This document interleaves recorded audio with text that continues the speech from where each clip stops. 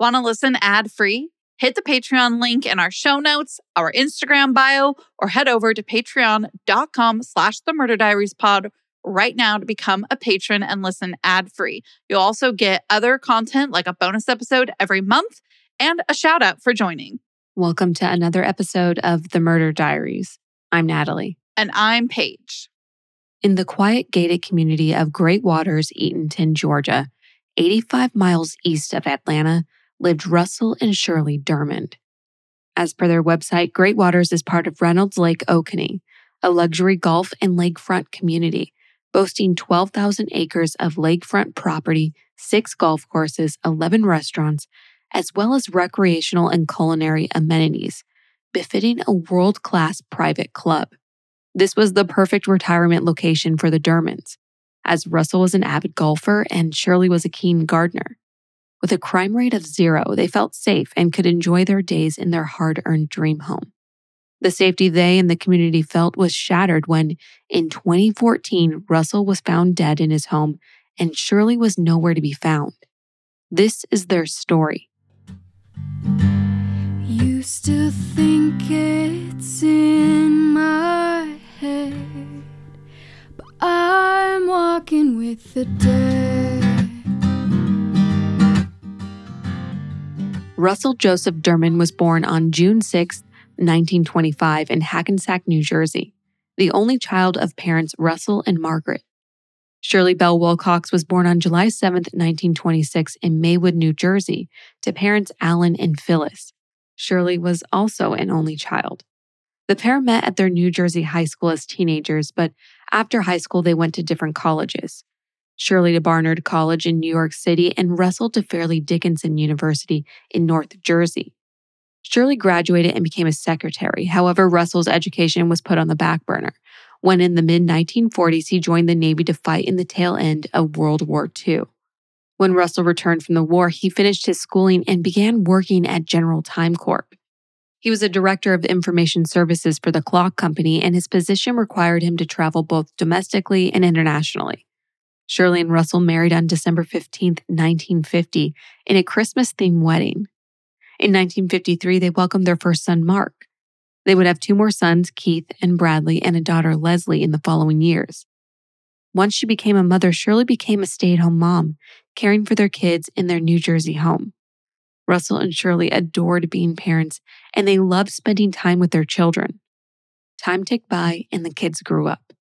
When the 1980s rolled around, Russell decided he wanted to leave something behind for his family, for his children and his future grandkids.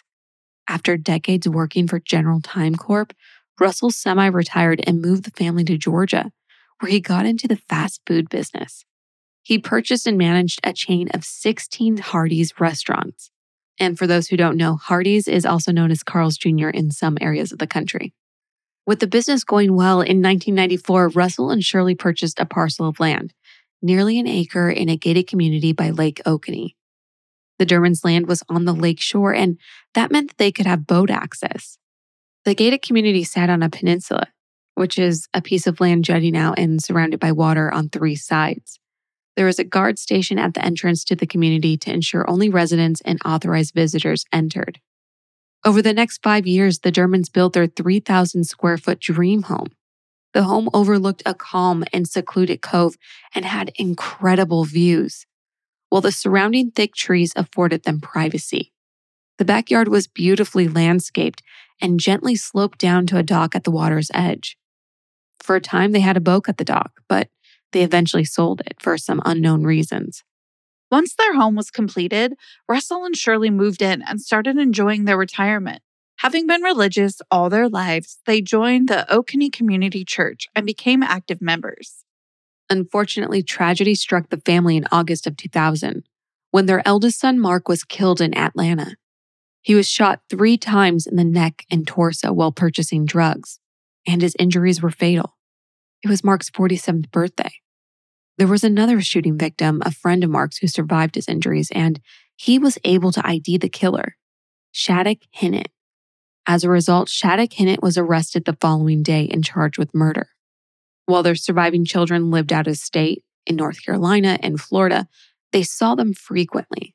The Dermond family grew, with Russell and Shirley becoming the proud grandparents of 9 grandkids. When not spending time with their children and grandchildren, who visited as often as they could, Shirley liked to garden, play bridge, and do crossword puzzles. Russell enjoyed reading, walking, and playing golf. The couple weren't wealthy, but they were really comfortable, and they never advertised their financial position. They were well liked in their community, with neighbors saying they were a sweet couple and no one had a bad word to say about them. In 2014, tragedy would once again strike the Dermond family. On May 1st, Russell ran errands, going to the bank, the supermarket to get bread and cucumbers, and he stopped by the in-store pharmacy counter to collect some medication for Shirley. Shirley was due to have cataract surgery, and those medicines that Russell collected pertained to that procedure. Then later that afternoon, Russell spoke to his son Brad on the phone. It was a normal catch-up chat. The next day, a neighbor said that they saw Russell at the community's golf course walking. However, this has never been confirmed by cameras for reasons we'll go into soon. Although he was nearing 90, Russell was very active, so he may very well have been out walking that afternoon. The mail was delivered around 4:30 p.m. and it was cleared from the box. The day after that, Russell and Shirley were expected at a Kentucky Derby viewing party, but they never showed or sent their apologies. Friends called the Dermonds' phones, but there was no answer, and neighbors noticed that the mailbox wasn't being cleared. Friends and neighbors kept calling on May 4th and 5th to no avail. Then on May 6th, the neighbors who hosted the Kentucky Derby party, a couple in their 70s, decided to go over to the secluded house to check if the Dermonds were okay. When they arrived, they found the door unlocked.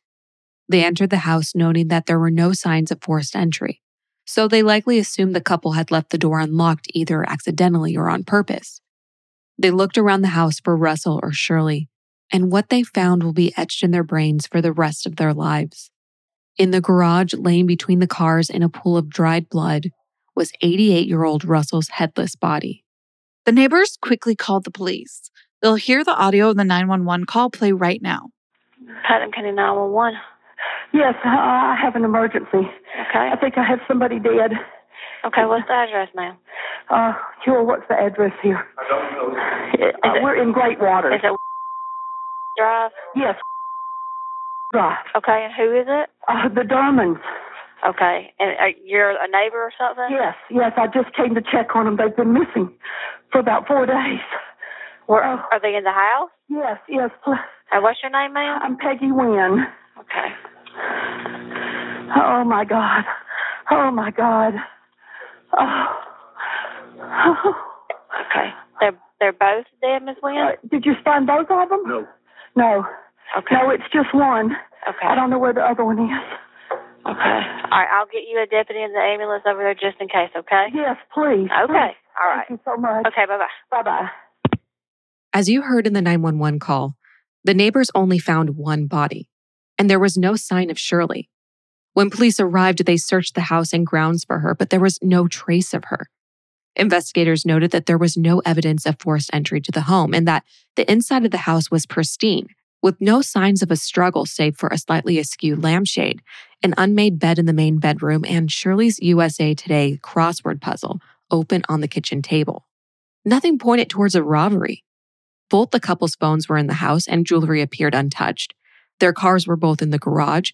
There was no ransom note, so it didn't appear Shirley had been kidnapped. There also weren't any signs of any weapons that could have been used. With no sign of Shirley and an immaculate house, investigators set to work looking at what evidence they did have, and it was all in the garage. Investigators found towels around Russell's body, which they believed were placed there to stop blood from seeping out from under the garage door. His body was lying on his robe, and he was dressed in a t-shirt and boxer shorts, his usual pajamas. His slippers were found next to his body. On the garage floor behind one of the cars was a blood stain that appeared to be made by something round being placed there, presumably Russell's head. The lack of blood spatter indicated that he was dead before his head was removed, and testing would reveal gunshot residue on his collar. During the autopsy, it was determined that Russell's head had been removed with a, quote, a single clean cut. It was entirely possible the actual cause of death was a gunshot wound to the head, as suggested by the residue on his collar. But without his head to confirm, the cause of death was listed as cranial cerebral trauma. According to a report in the Atlanta Constitution, Police speculated that Russell's head was removed to ensure a bullet wasn't able to be tested and traced. Sheriff Sills said, "We assume there is a likelihood that he was shot in the head, but we don't know that because we don't have the head." Russell's feet had blood stains, and a trail of blood was smeared between the door to the garage and where his body lay.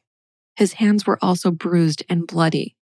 On his left index finger, there was a wound with strands of sandy blonde hair, the same color as Shirley's. Investigators wondered if the hair could give insight into what happened before Russell's death. Hundreds of fingerprints, along with hair and tissue samples, were collected from the house. However, testing revealed no matches to anyone in the police database. Police had secured the crime scene. However, they wondered if the garage was where Russell was killed. Despite the gunshot residue on his collar, there was no evidence of a bullet hole in the garage. It was possible that he had been shot elsewhere and moved to the garage where he was beheaded. Investigators narrowed down the timeline and believed that Russell was killed between 4:30 p.m. on May 2nd, after the mail had been delivered since the letterbox had been cleared, and before 4 p.m. on May 3rd, when they were due to be at the Kentucky Derby party.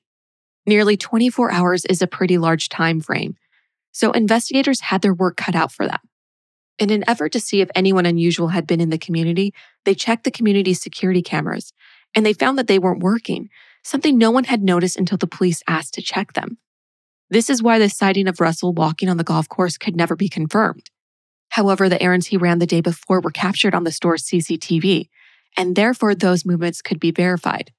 Although the community was gated and a guard station sat on the only road in and out, one of the Dermond sons told the Macon Telegraph that visitors' license plates weren't routinely recorded. Sheriff Sills, who was in charge of the case, also told the Union Recorder that cars with service company logos, such as cleaners and gardeners, were often waved through without a second thought. Although the Dermond house was always clean and tidy, they maintained the home themselves and told friends and family that they didn't employ any outside help, so there wouldn't be any reason for regular maintenance workers such as cleaners or gardeners to be at the house. Maintenance workers that were in the area were questioned anyway and given polygraphs, and there was no sign any of them were involved. Additionally, there was no way of knowing if anyone had approached the Dermond property from the water, an avenue that wasn't monitored. They had a boat launch and the killers could have used it to arrive and leave undetected. Sheriff Sills spoke to the media saying it was the most baffling case he had seen in his 4-decade career. Sills clarified in an interview with the Macon Telegraph that he believed Shirley had been abducted and she hadn't been part of Russell's murder. For one, the couple were still happy and in love.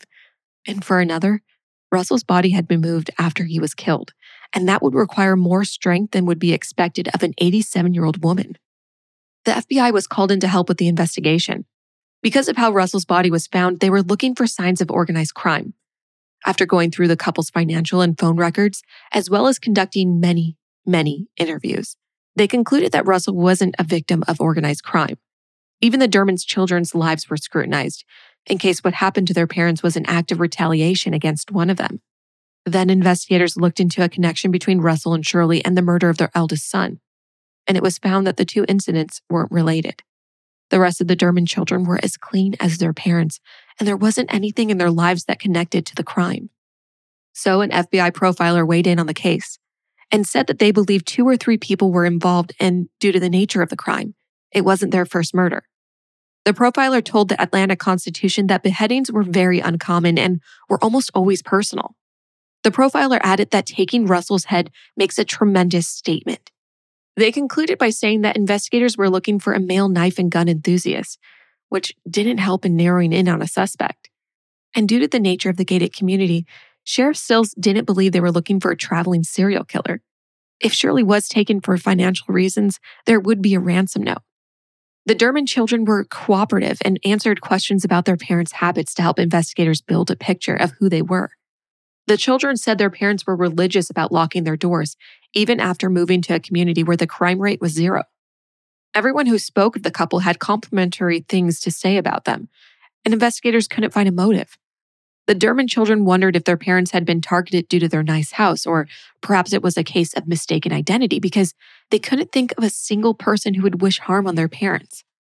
Despite numerous theories, every angle was a dead end. While Russell's death was being investigated, Shirley was being searched for. The lake, which is shaped like a tree branch rather than a round lake, was dragged and sonar was used, neither turning up a body or evidence. Cadaver dogs were used to search the dense woods around the house, but once again, nothing eventuated. As the days turned into a week, the Dermond children started to lose hope that their mother would be found alive. 10 days after Russell's body was discovered, Shirley's was found by 2 fishermen on Lake Oconee. While the water was around 50 feet deep in the middle of the lake, there were trees and debris that sat only a few inches from the surface. There, on top of a tree and in just 8 inches of water, is where Shirley's body was found. The spot was around 5 miles from the Dermond home. Shirley's body was in a blue mesh bag, weighed down with 2 30-pound red concrete blocks. Investigators don't believe that the killers intended for her body to be found.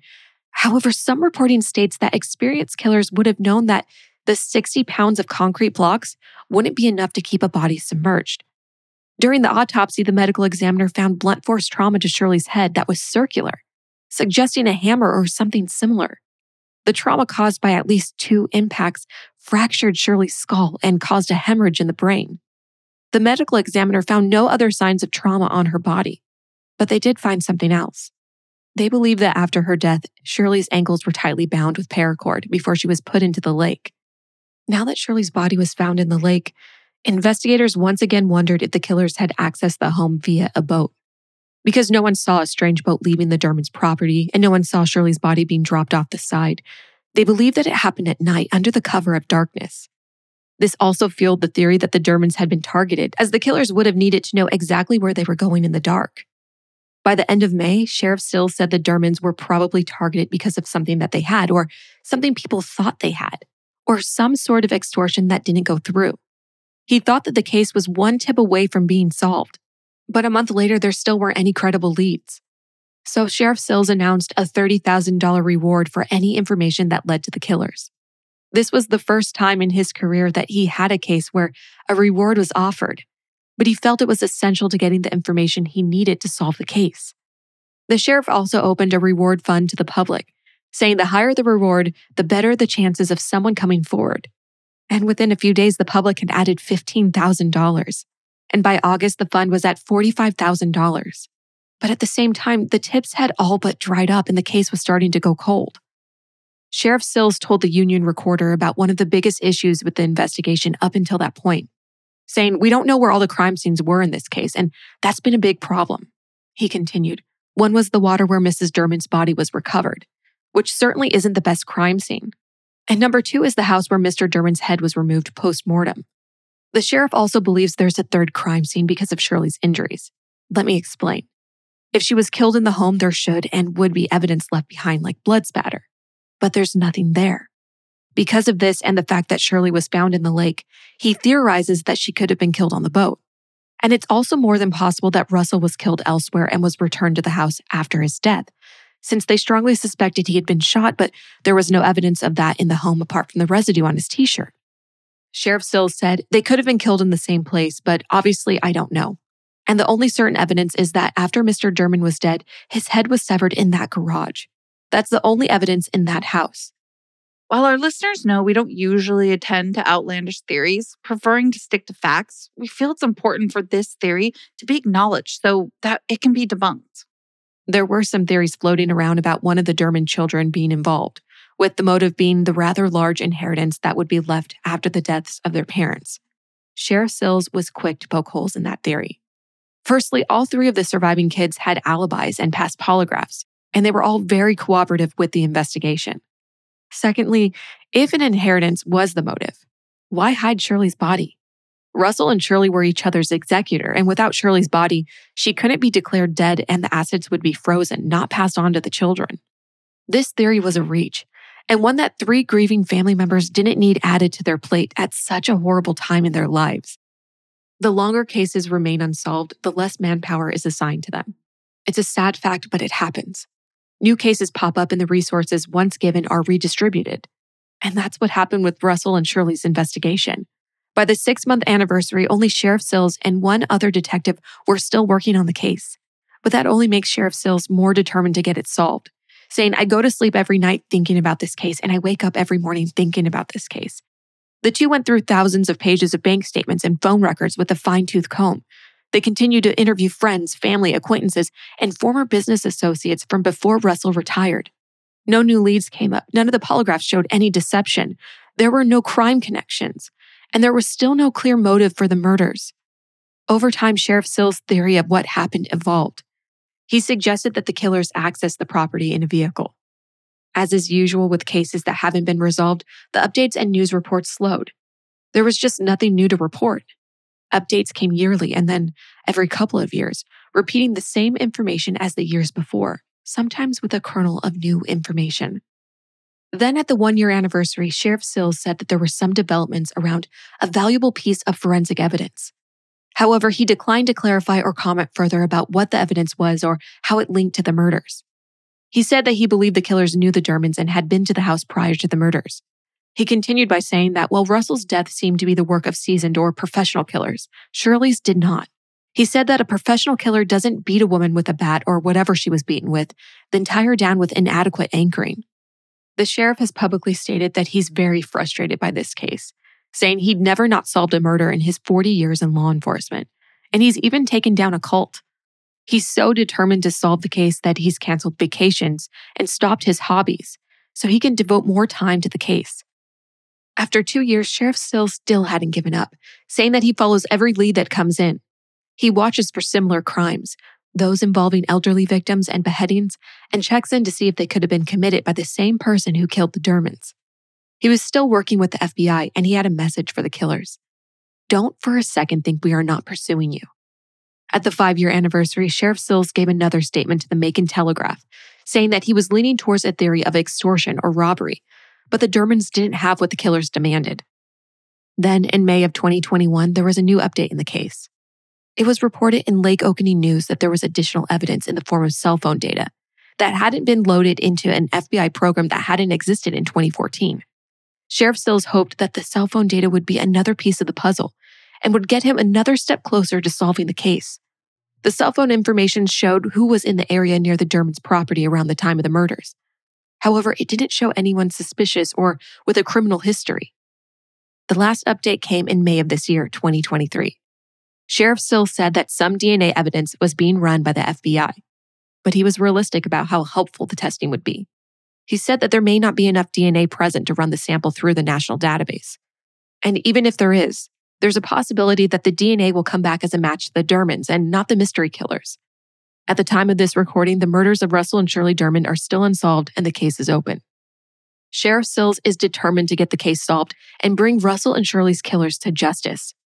He believes the right tip could warm the case up and lead to a resolution. The money that was raised early in the investigation is still available, and it totals $45,000. If you have any information, please call the Putnam County Sheriff's Office at 706-485-8557. Again, that's 706-485-8557. Don't forget to follow us on all of our socials at The Murder Diaries Pod and The Murder Diaries Podcast Request at gmail.com. And until then, Stay safe. bye. Seeking the truth never gets old. Introducing June's Journey, the free-to-play mobile game that will immerse you in a thrilling murder mystery. Join June Parker as she uncovers hidden objects and clues to solve her sister's death in a beautifully illustrated world set in the Roaring '20s. With new chapters added every week, the excitement never ends.